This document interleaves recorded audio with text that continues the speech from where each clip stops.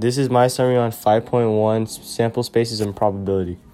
To find the number of outcomes in a sample space, you multiply the number of outcome by the objectives you have. Theoretical probability is the number of success and total number of outcomes. Over total number of outcomes. Experimental probability is number of success and over number of trials. The difference between probability and odds are odd is success over failure and probability success over number total. I also learned you can write 1/5 as 1:5.